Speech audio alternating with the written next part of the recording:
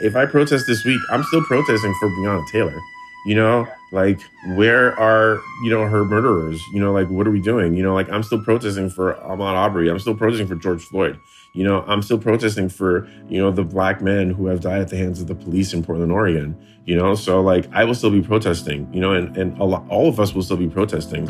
It'll just be a different type of protest. We won't be protesting to get federal agents out of our city, So, like, this is far from over.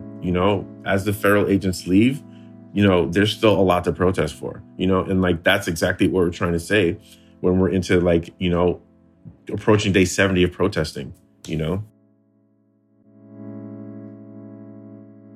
Hey folks, welcome back. This week we are going to be talking to Chef Gregory Gourdet, a Haitian-American restaurateur based in Portland, Oregon. He's going to tell us all about what it feels like to be on the streets of Portland, Oregon today, of what it feels like to be a restaurateur in this COVID-19 pandemic, and why the people of Portland are nearing their 80th day of straight protests. As always, I'm joined by my brother, Marcus Samuelsson, Harlem, USA. My name is Jason Diakite, broadcasting from Stockholm, Sweden. And in this moment, you're listening to This Moment. What's up, everybody? Harlem, Stockholm is definitely the place to be. And, right now in America, people are excited, and I would say half of the country is excited about Kamala Harris and, the Harris-Biden ticket. Biden wasn't really doing it for me. It's not like, it was definitely one of those lesser of two evils situations for me where I was like, of course, we can't have 4 more years of Trump. But Biden was like, wow, that's really such but all right. Yeah, if that's what we got, that's what we got. But now I'm actually feeling some excitement. Tell me about New York. Tell me about the people in the neighborhood. How did they feel? Oh, it's all straight Brooklyn, right? Because, you think about Kamala Harris, like she could have been, when you go to the parade, Labor Day parade, the Caribbean parade, you think about it, Indian mother, Jamaican father. And the first thing I thought about, damn, they got to be eating nice in the Harris household growing up, because those two cuisines are like just a fire right there. But it also highlights kind of like what America is, right? You have the highest sense of privilege and cheating his way through school and basically, daddy's boy with number 45 on one side. And then you have work ethic, hard work, and, Black excellence shown through Kamala Harris, you know what I mean? And only in America can that happen. And I just think that that's the love-hate relationship everybody has with a relationship. It's the highest of possibilities, but then it also, when it's low, it's the lowest of low, But for me, I think, there's 3 very progressive things about Kamala Harris, and this is not even looking at the politics of it.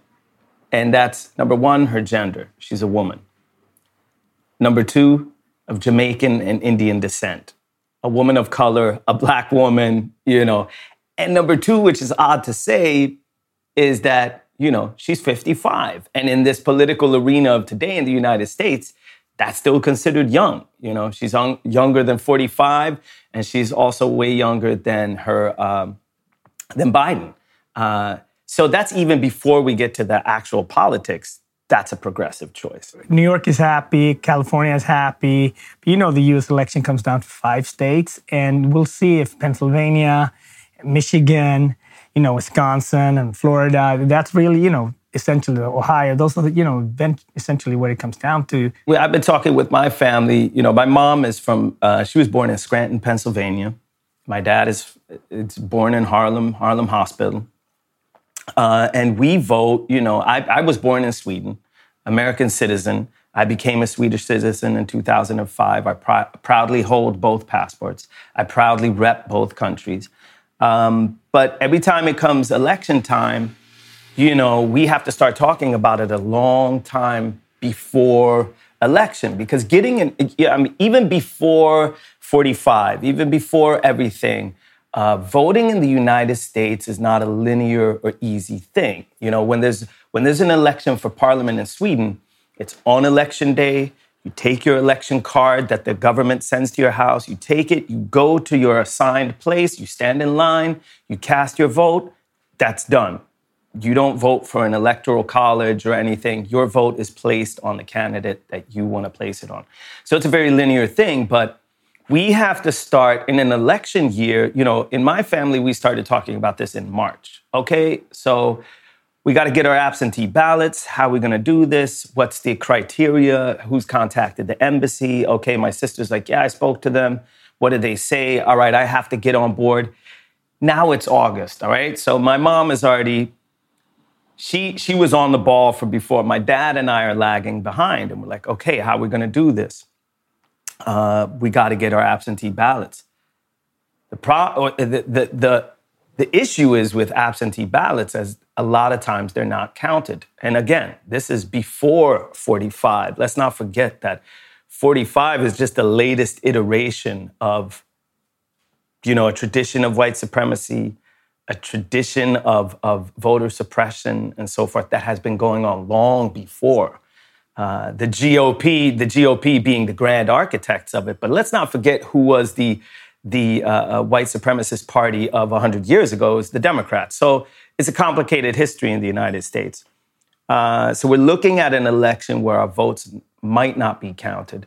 We're looking at an election that we feel stronger than ever that it's important for our votes to be counted.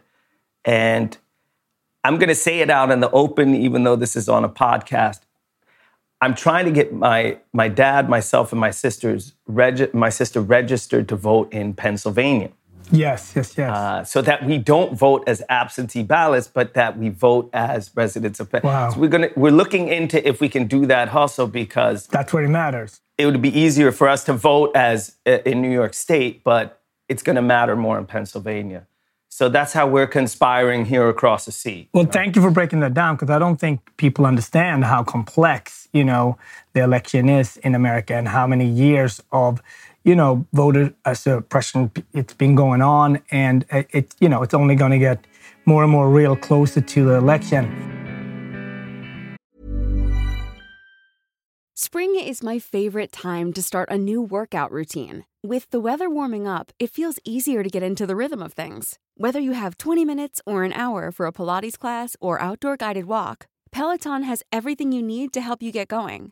Get a head start on summer with Peloton at onepeloton.com. Hey, folks, I'm Mark Maron from the WTF Podcast, and this episode is brought to you by Kleenex Ultra Soft Tissues, your ally to help tackle your allergy symptoms this season. I love the change of seasons, but nobody loves pollen and all those other things floating in the air that make you sneeze during this nice weather. Kleenex Ultra Soft Tissues are hypoallergenic and allergist approved, so fight back against watery eyes and runny noses without worrying about irritating your skin. For this allergy season, grab Kleenex and face allergies head on.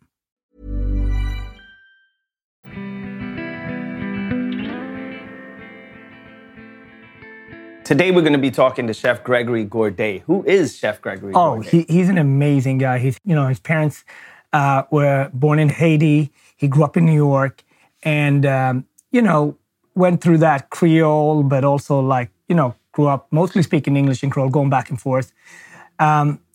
Incredible, talented chef, but I've had his ups and downs, the creative journey, and opens up about his struggles with that, but loves Portland. Moved to Portland about 15 years ago and made that his home, and he's an icon in Portland for his food, but also for his activism. And we touch on being a Black chef. How is it to open a restaurant? We're talking about, he's just actually in between restaurants right now. He had one of the most successful restaurants in Portland for years, but then he wanted to take a break before the pandemic, actually, and now he's starting his pop-up journey again. But Portland is a city for a chef that you always think about. It's very open-minded. It's great. It's a great place because things grows there, like wasabi grows there, like mushrooms grows there. It rains a lot. So for cooking, people say that Portland and France, aspects of France has the same climate. So that's why the wines are very good, out of that Oregon and, it's close to Washington State and so on. So creatives love going to Portland, so why it's been, like you said, 80 days of this. And I think it's extremely impressive for the city for the for the people to come out every day and the whole conversation around the National Guards and all of that. But what does it actually feel like to live in a city like that at this moment? Yeah, I think it's so interesting that you caught Chef Gregory now in this moment, nearing the 80th day of straight protests. We have seen what that, reading about Portland and being one of the few cities that has been going, every day, straight protest, from about 100, 200 people to protest in the thousands, right? And then also seeing how the federal government has reacted with brute force against these protests. I think it's really, really incredible that we're going to hear Chef Gregory speak about the situation in his town right now. Check it out.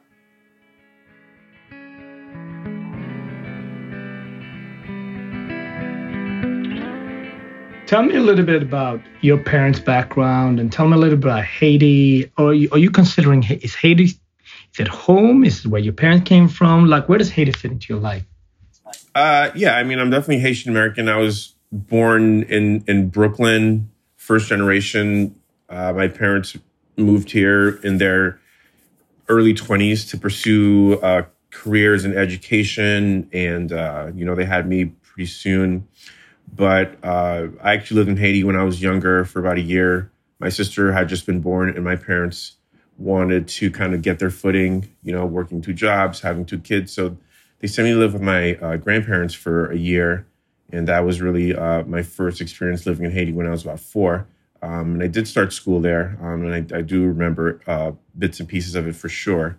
I definitely call Haiti home, through my childhood and adolescence. We would summer.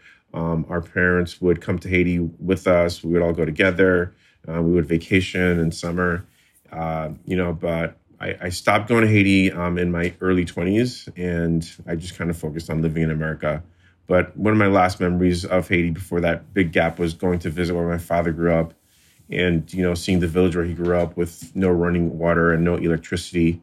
And really that was kind of the lasting impression I had. 20 years, after that, I've become a chef and I've, worked across the country. And I was able to go back, a few years ago. I went back to Haiti for the first time about 22 years and actually went twice that year.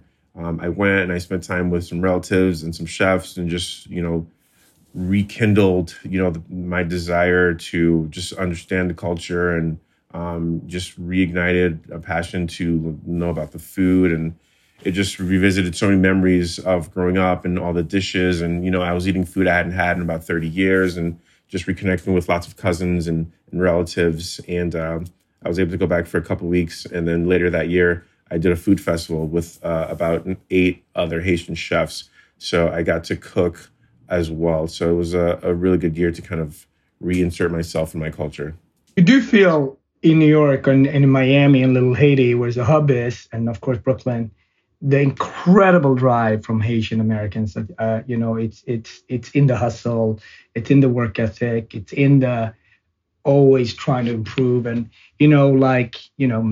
that's Haiti's history with beating the French. It's a very strong, powerful. A lot of Haitians was in the American army very early to actually to help fight many wars and stuff like that. There's a rich history there. I wanna switch gears because there's so many different things that you and I can talk about. One thing that you shared with me that is deeply personal, that if you're not comfortable talking about it, we take it out. But I want to ask you, a lot of our friends in our industry are not going to come back. Yeah. And we're at a pivotal moment in our industry. And they're not going to come back because this restaurant industry is not a big profit margin to begin with. We do it because we share, we love, we're passionate about cooking, passionate about our teams, our crews, and sharing our food. What do you see? What do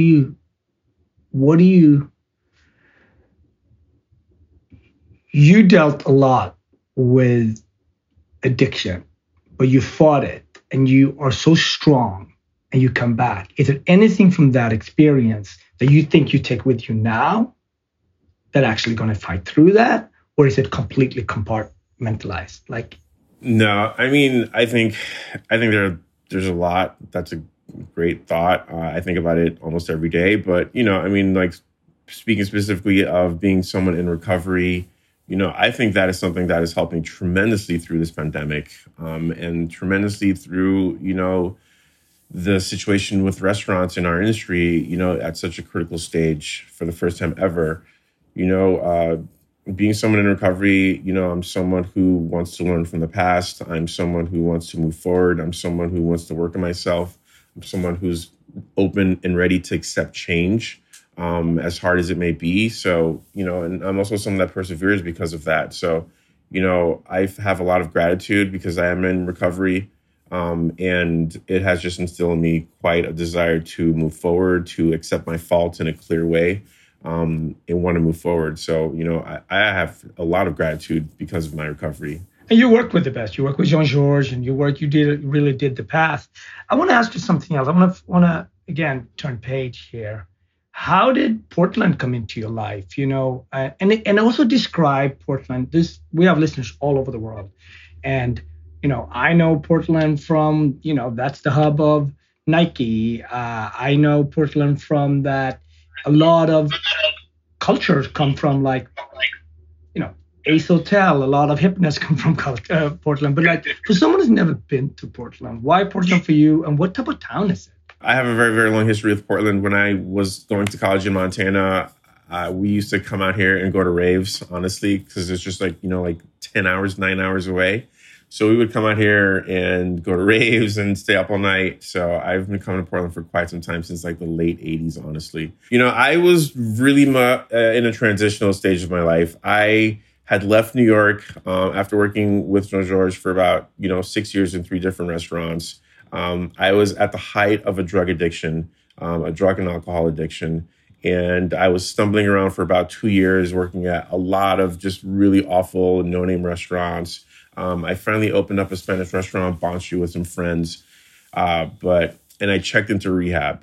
So, in 2007, I checked myself into rehab, but I got an opportunity to move out west with some former chefs and colleagues. And I took the opportunity. I did a few months in San Diego.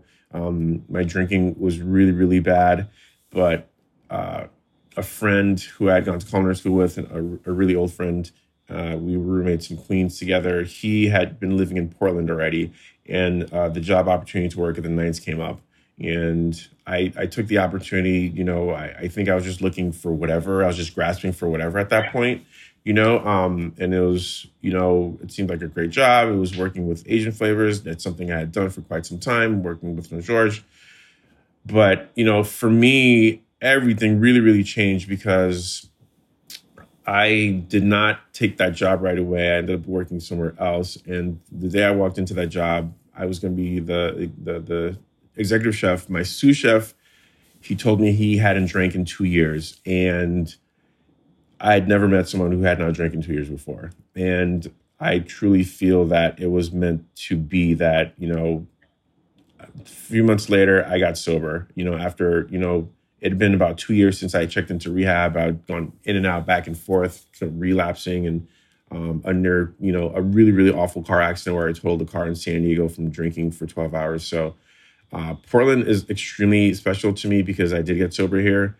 And I feel that walking into that restaurant that one day and meeting someone who, I'm not even sure if this kid is sober anymore, but, I have been able to stay sober. It was 11 years ago. And it was such an amazing foundation for everything. And it really, my life completely changed when that happened. The other side of that is Portland. There's obviously a lot of talk about Portland in the news right now. We are a very liberal town. As a state, it's not the most liberal state, but the population in Portland can carry the state because it's loosely populated once you get out of Portland proper. But for me, what really, really keeps me here professionally is the culinary scene. And we are a huge hub of just small, amazing restaurants. And I will say this, Portland City is definitely one of the whitest towns in America population-wise, but we have so many different types of food here, and the community is so tight knit and so close.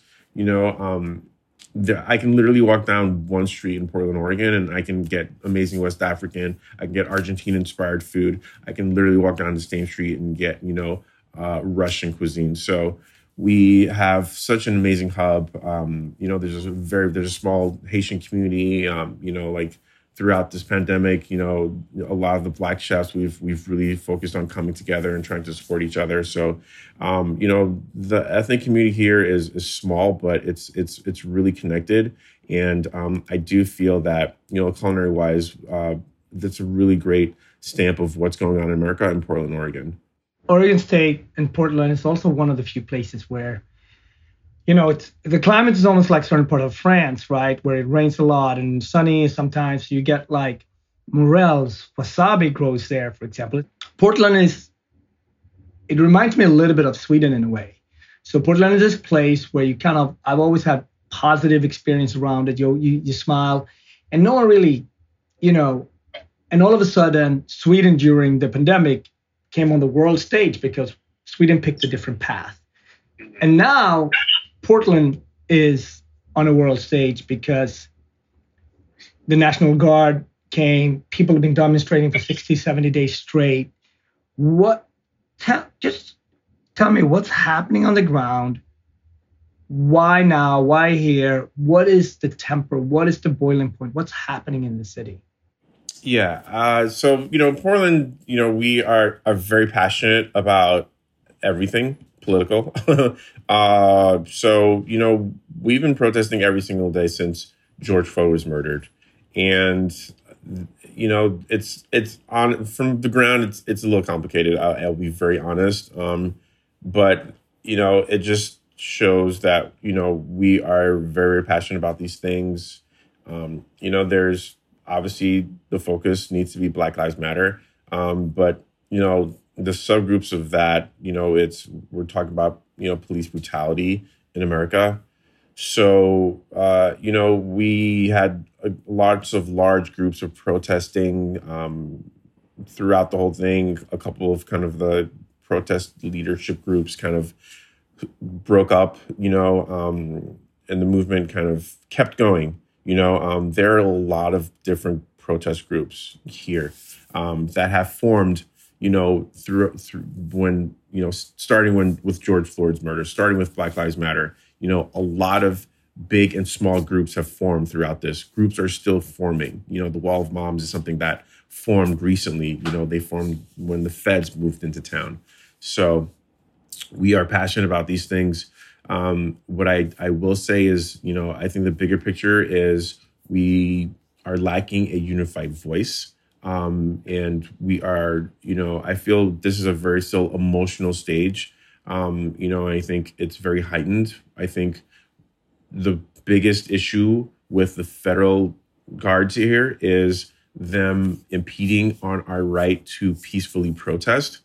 And there's definitely a back and forth here where we feel that we are not able to peacefully protest. So these protesters are agitating the federal agents, and the federal agents are seeing this as crowds that are escalating, situations that are out of hand. So it's a back and forth. At the end of the day, the movement, and when I speak to my Black friends in the movement who have been protesting every single day, they and I are clear that we need to always be thinking about Black Lives Matter. And, a lot of the stuff that's in the media is just taking away from the movement. And what we want is to be able to peacefully protest for Black Lives Matter. And there is a huge faction that also wants to be able to protest against police brutality and police reform in America and also in our city. Because just like every other American city, we have had Black men and women die at the hands of the police in this neighborhood, in our city, in our towns. And, these are things that we protest against as well. Portland has a very, very complicated history of racism since its founding, of Blacks being regulated to certain neighborhoods, a lot of systemic racism against, Black neighborhoods and Black people in Portland for, as long as we've been a state. just like every other American city. So there's a lot there. But, what we want is to be able to peacefully protest. I have been down there to the Justice Center. I have seen it. Luckily, the night that I was down there, we were not tear gassed. But all my friends have been tear gassed. Mothers, young people. It's rubber bullets, pepper bullets. It's pretty crazy. But I think once we can get through this, I think I'm a very solutions-based person, and what I want for our city is for us to be able to find a place where we are working with the government, we are working with religious leaders, we are working with the people, and we can all work collectively to move forward and make a plan for reform. But I just don't think we're there yet. I think we're kind of running on a lot of emotion right now. So the latest was that the National Guards are pulling back, right? Is that the latest? And what does this look like a month from now? What does it look like coming into the election? Will this escalate, or will this simmer away? What's your guess here? Yeah, I mean, I think if they leave, we will still protest. It's not like the protest is going to stop. So I think we will still be protesting. We won't just be like, waiting for these guys to come out of the Justice Center and waiting for them to tear gas us and rubber bullet us, because we still have issues to resolve. When people are protesting, when I protest, like if I protest this week, I'm still protesting for Breonna Taylor. Like where are, her murderers? Like what are we doing? I'm still protesting for Ahmaud Arbery. I'm still protesting for George Floyd. I'm still protesting for, the Black men who have died at the hands of the police in Portland, Oregon. So like I will still be protesting, and all of us will still be protesting. It'll just be a different type of protest. We won't be protesting to get federal agents out of our city, So like this is far from over, as the federal agents leave, there's still a lot to protest for, and like that's exactly what we're trying to say when we're into like, approaching day 70 of protesting, Wow. Well, that's beautiful, because I do think that what we see on Instagram, what we see on social media is one version. But for me, it's like when I think about Portland, I think about you also. So it's like, and I'll think about your project of when is it going to open the restaurant? Is it going to wait? And you, as people, we live many different lives. The chefing life is obviously a reflection and a love letter back to the city. But you don't have to rush to open the restaurant. You obviously want this to pass a little. I really felt that I wanted to take this year and just really think about, like I've said before, what type of restaurant Portland needs, what type of restaurant I feel my state needs, my city needs, America needs. I definitely know that bringing Haitian food front and center is extremely important to me. But, I feel, with everything broken down and everything taken away from us right now, it's really the best opportunity to make the best out of the situation is to rebuild with only the best parts. And, I'm listening to, former employees and how they feel like they were treated, either by me or within this industry. And I'm seeing what's happening nationally. And as we talk about better conditions for young cooks and better leaders, I'm taking all this information and I'm grateful for the extra time. I was hoping to open in January, but, I'm probably going to open next summer. And just take my time and just listen and just be able to, take everything that we have and rebuild in a good way. Like for me and for people like us, this is 100% what I do. I am going to fight for my restaurant, 100%. And I hope that, I pray and hope and I stand with all my colleagues who are working every day and hustling and doing the best they can to, fighting tooth and nail to reopen their restaurants as well. Because for a lot of us, this is exactly what we do, and this is the only thing that we do. And we will fight to be able to do it. I think there's a lot of amazing things that happen in restaurants. So many restaurants are owned or run by women or minorities in this country. They are such pillars for our communities. They help the food chain of, the farmers, the fishers, the growers, the artisans. It's a very closed loop circle, and once one piece is out of whack, if restaurants are closed, there's this whole crazy chain that falls apart. A lot of us start our careers in the kitchen. The kitchen is one of the few careers where you can, not have any skill. You can, be just coming from jail. And the kitchen will take you in and teach you a craft. So, kitchens are important to me, and I'm listening and I want to rebuild. Is there one good thing, not the fact that we lost 150,000 people, but what, as a Black chef in this moment, is there something out of this horrible, difficult time that you find, you know what, there is a silver lining, this is what I've learned? Yeah, I think the best piece is to, when you have nothing, like anything is possible. So I think we're at a place where if you have a game plan, if you are a Black person in America right now, I think the conversation is finally changing where there are people listening. So now is the time to have a game plan. Now is the time to, look to your allies, look to your resources, be resourceful, be aggressive, and have your plan. And just go for, whatever you've always wanted to go for, because there are actually people paying attention because of Black Lives Matter, which has a lot to do with the pandemic, which has a lot to do with just our history in America. And there are actually people listening now. I think the best bet is to find the people who are listening, and to go for that goal that you've always wanted to go for. That is a beautiful message. And Chef, I see you soon. We're going to do a pop-up together. I'm so excited to talk to you. Every time we speak, I learn something.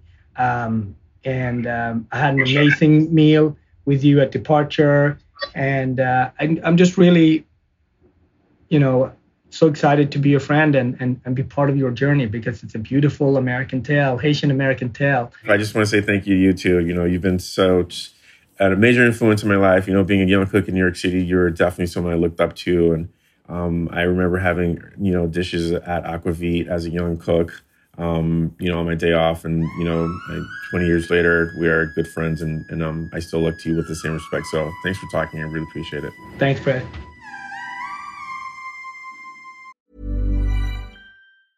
Spring is my favorite time to start a new workout routine. With the weather warming up, it feels easier to get into the rhythm of things. Whether you have 20 minutes or an hour for a Pilates class or outdoor guided walk, Peloton has everything you need to help you get going. Get a head start on summer with Peloton at onepeloton.com. Hey, folks, I'm Mark Maron from the WTF Podcast, and this episode is brought to you by Kleenex Ultra Soft Tissues, your ally to help tackle your allergy symptoms this season. I love the change of seasons, but nobody loves pollen and all those other things floating in the air that make you sneeze during this nice weather. Kleenex Ultra Soft Tissues are hypoallergenic and allergist approved, so fight back against watery eyes and runny noses without worrying about irritating your skin. For this allergy season, grab Kleenex and face allergies head on.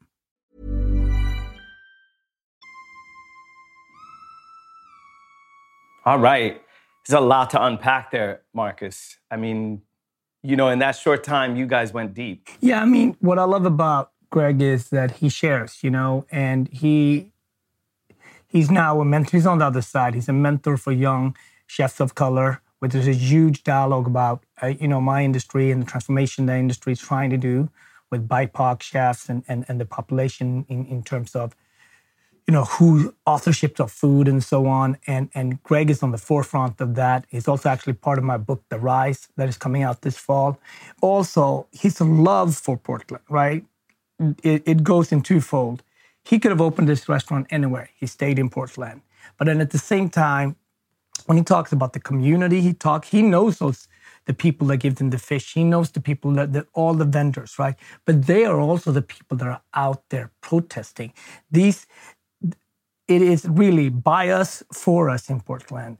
And the fact that, the U.S. government chose to send in the National Guards, it is such a, the city didn't want that. Nobody wanted that. They could have solved this themselves, so it's just added the height level attention to what's not needed. And that's just exactly, what the government wants to do right now, just to heighten everything. When I've been reading about what's going on in Portland, not only was the National Guard there, but DHS, the Department of Homeland Security, was there. You have ICE, the immigrations officers have been there. To me, it reads as the authoritarian playbook, right? The dictator, how a dictator operates, right? You're empowering this arm of law enforcement to go in. They're not IDing themselves. They're pulling people into unmarked cars. And then the symbolism of that, these guys and men and maybe women are dressed like they're entering Fallujah, or Idlib or something. They're dressed in camo gear, automatic rifles. I mean, they're going to battle, and it's, Americans against Americans. Like, this is a president sending soldiers or militarizing law enforcement to go beyond the law to suppress. Yeah, there's another image here that I think we've seen Americans go against Americans numerous times. But there's always been police against Black people. So the images that are now being sent out to the world are much more diverse.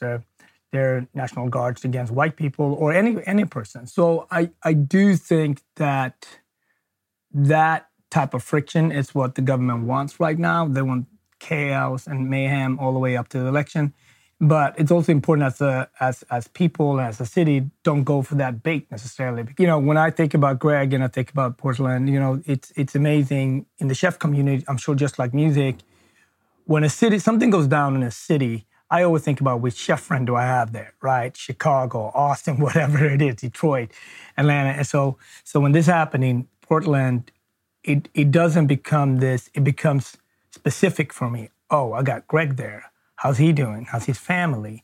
And then we start texting, start talking. You know what I mean? And he's always been, he's on TV a lot, but he always talks about his Haitian side and puts that in the forefront.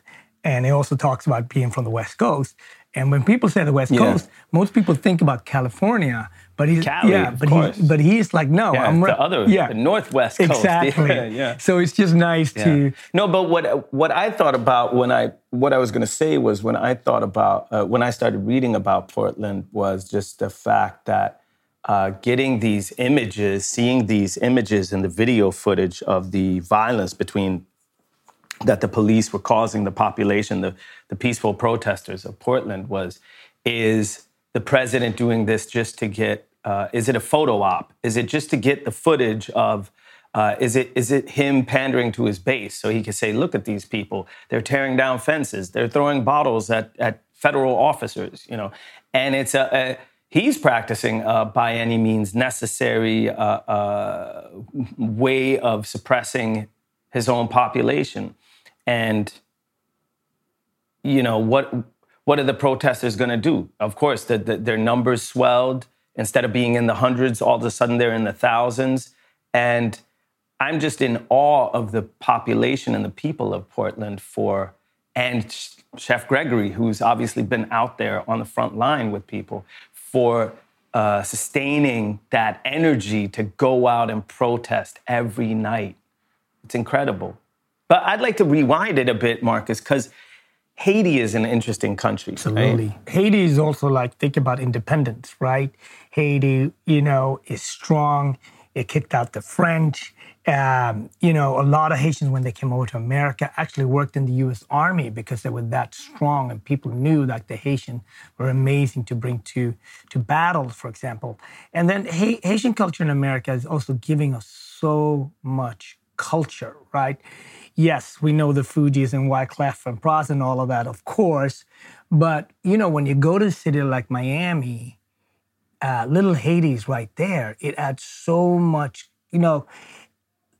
coolness to the city, food to the city, and just vibes that are just strong. And you're in Miami. For me, it's when I'm in Miami, I think about Cuban culture, but I also think about Haitian culture right away, first thing. Tell me about Haitian food. I haven't had Haitian food. Tell me what are some of the, Yeah. What do we eat when we're eating Haitian food? Well, I always feel like the two islands in the Caribbean that I feel that, there are you can taste Africa is Jamaica and Haiti, right?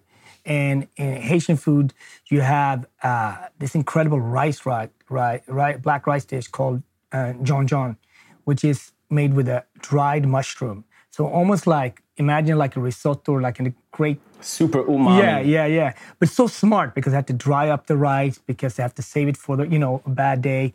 That's super delicious.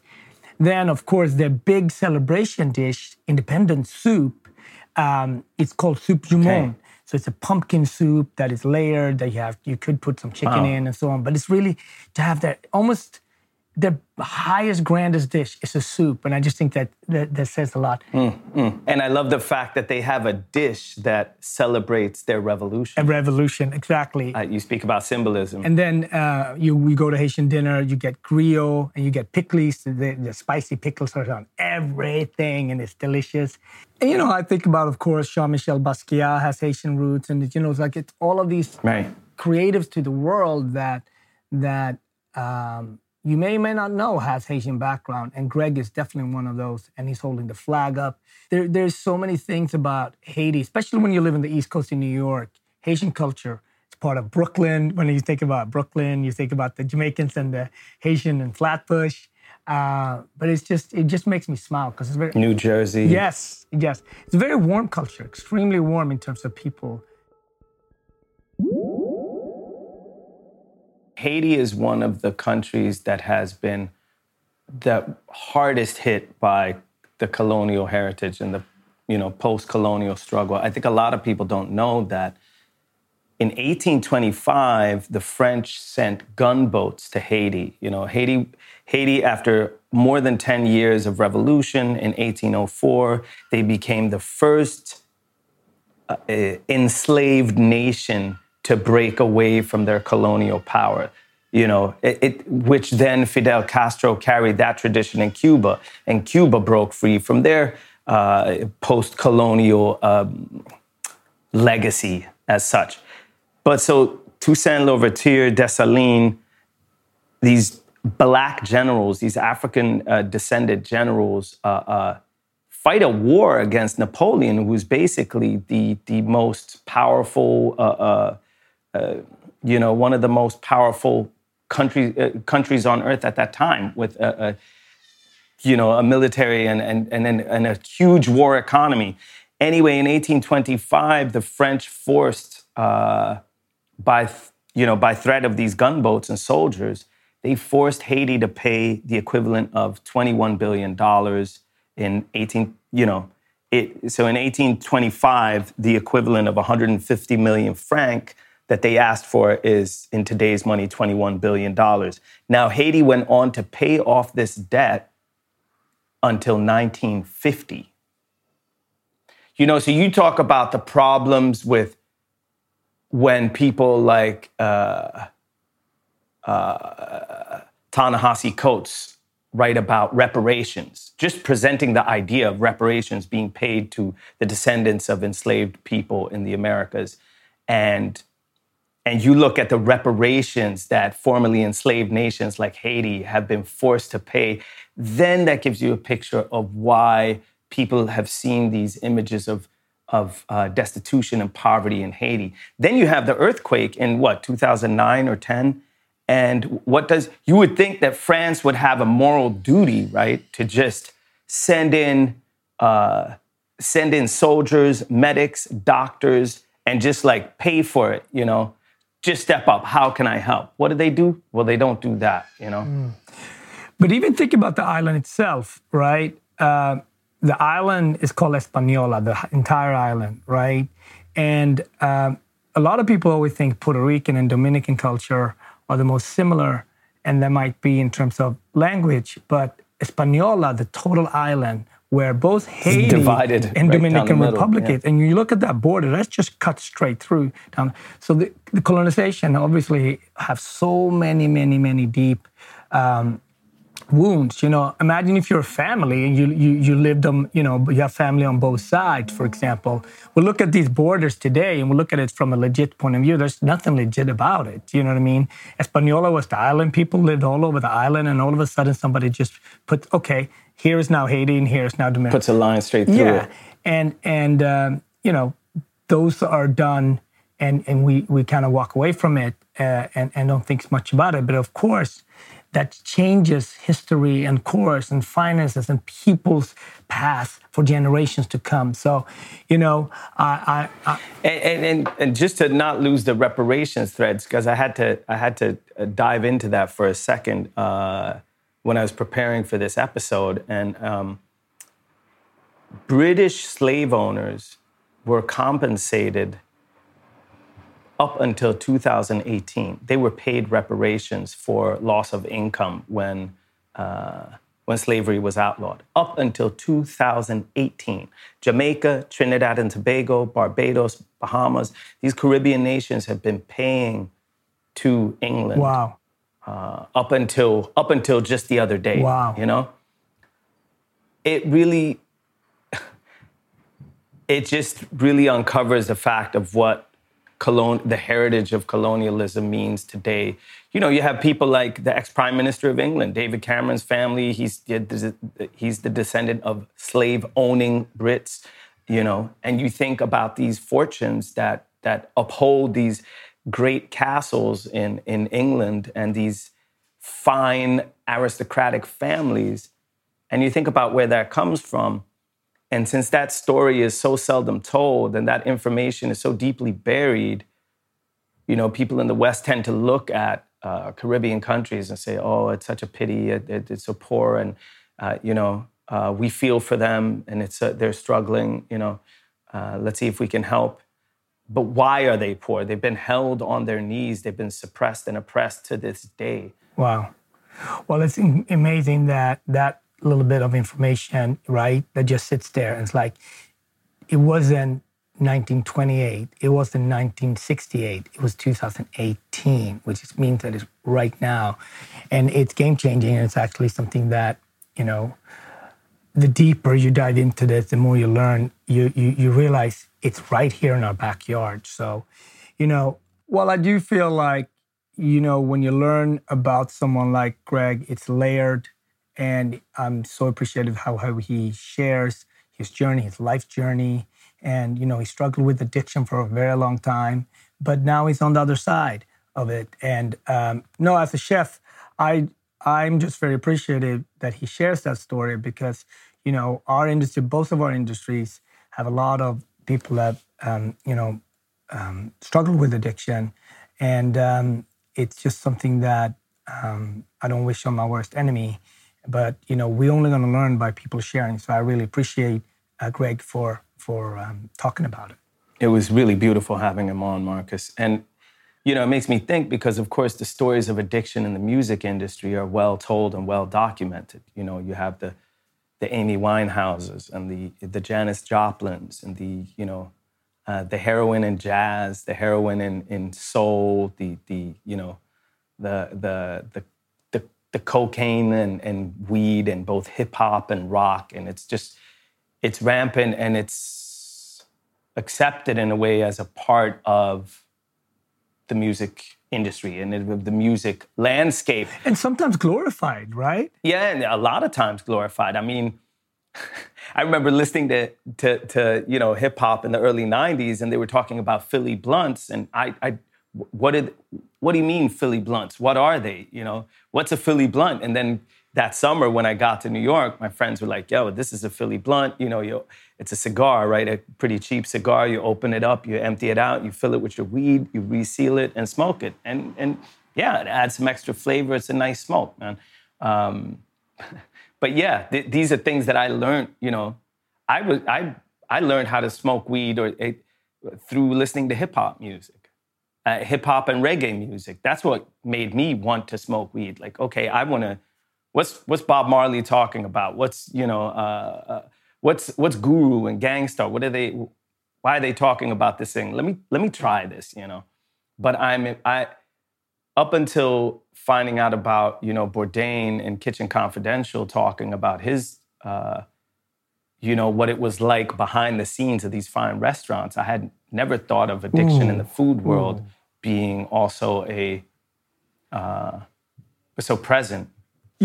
our world are very similar, but I would say cooking is also part. What other profession is there alcohol around and you're supposed to lead a crew at the same 24/7 and you're supposed to lead a crew, but people are coming to your place to eat and drink, and as a chef or as a cook, are you being drawn into that? Because you admire, as a young cook, you admire the chef, and then you get to meet the customers. So it's the life of the party, right? So I think that a lot of people that we both know has been drawn into this, but it's also the only way to learn is by storytelling and learning from each other. So, much respect to Greg for sharing and talking about it. Absolutely. And one last thing that I just noticed when listening to Chef Gregory, the fact that he's hoping to open his restaurant again next summer. Mm-hmm. I mean, how are you and people like Chef Greg and your, people in your industry surviving? I mean, because that's talking about more than a year of closing your business. Like, how do you come back from that? Well, the truth is, the majority, we don't, right? So that question, how are we surviving? If I'm going to, both Chef Greg and I, we're extremely privileged. We have platforms that we can communicate, such as this, but we can also, do many different gigs and so on to get by. But as an industry, we're not. The restaurant industry is going to transform itself, and it's not going to be the vaccine is here, the pandemic is over. It's going to be for years. So, I think when Greg says this next summer, it might be next fall. Do you know what I mean? End of the day, the pandemic kind of drives when there's going to be new openings and when there's going to be new things. But I also, as creatives, like, you will put up an album. You will continue to create, right? Because it's who you are. So we as chefs, we will work with food. It may or may not be in the restaurants the way you and I normally, have known it. It might be in different ways, right? So that's where technology, that's where partnerships, that's where we're learning from each other is going to come in. And it's going to be rocky for a while.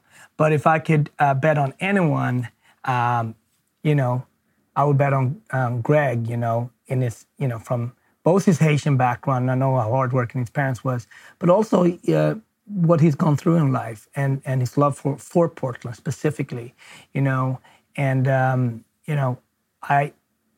his food is so unique, so he has to cook. He has to keep bringing that out. So I know it's going to be delicious. It might be 3 months delayed, but we're going to go and visit it. I know that that's what it boils down to, because for me, that, the pandemic has had that effect too, is like, I have to rap, I have to spit, it's in my core, and so I really feel that. I can understand that drive that you as chefs have, that like, I have to cook, like no matter what, right? Like, there's no sugarcoating it, right? Next 2 years will be the worst our industry have ever seen. A lot of my colleagues and friends, every day I get a text from somebody, I'm not doing this anymore, I'm closing my restaurant. And these are all bright, hardworking, intelligent people. They can do other stuff. But this is, when you're a chef, just like when you're a rapper, you're born to do it in a way. It's a calling, right? So sure, they can go and work with other things and other skills, but this is the thing they miss, They miss mentoring people. They miss holding vegetables and fish and meat in their hands. We miss talking to our customer, talking to our vendors, being part of that incredible community that we call hospitality. And the road ahead is not easy, but I know we're strong, and it's going to be a bumpy road. Well, Marcus, as always, man, beautiful talking to you, brother, and to each and all of our listeners around the world, thank you for listening to This Moment podcast. See you next week. Peace out. Eat well. Peace.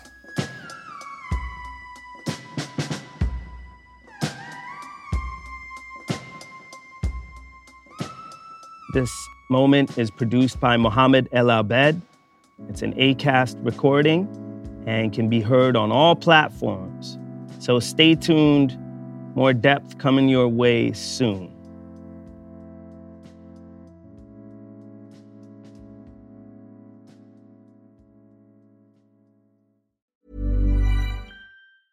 Hey, folks, I'm Mark Maron from the WTF Podcast, and this episode is brought to you by Kleenex Ultra Soft Tissues, your ally to help tackle your allergy symptoms this season. I love the change of seasons, but nobody loves pollen and all those other things floating in the air that make you sneeze during this nice weather. Kleenex Ultra Soft Tissues are hypoallergenic and allergist approved, so fight back against watery eyes and runny noses without worrying about irritating your skin. For this allergy season, grab Kleenex and face allergies head on.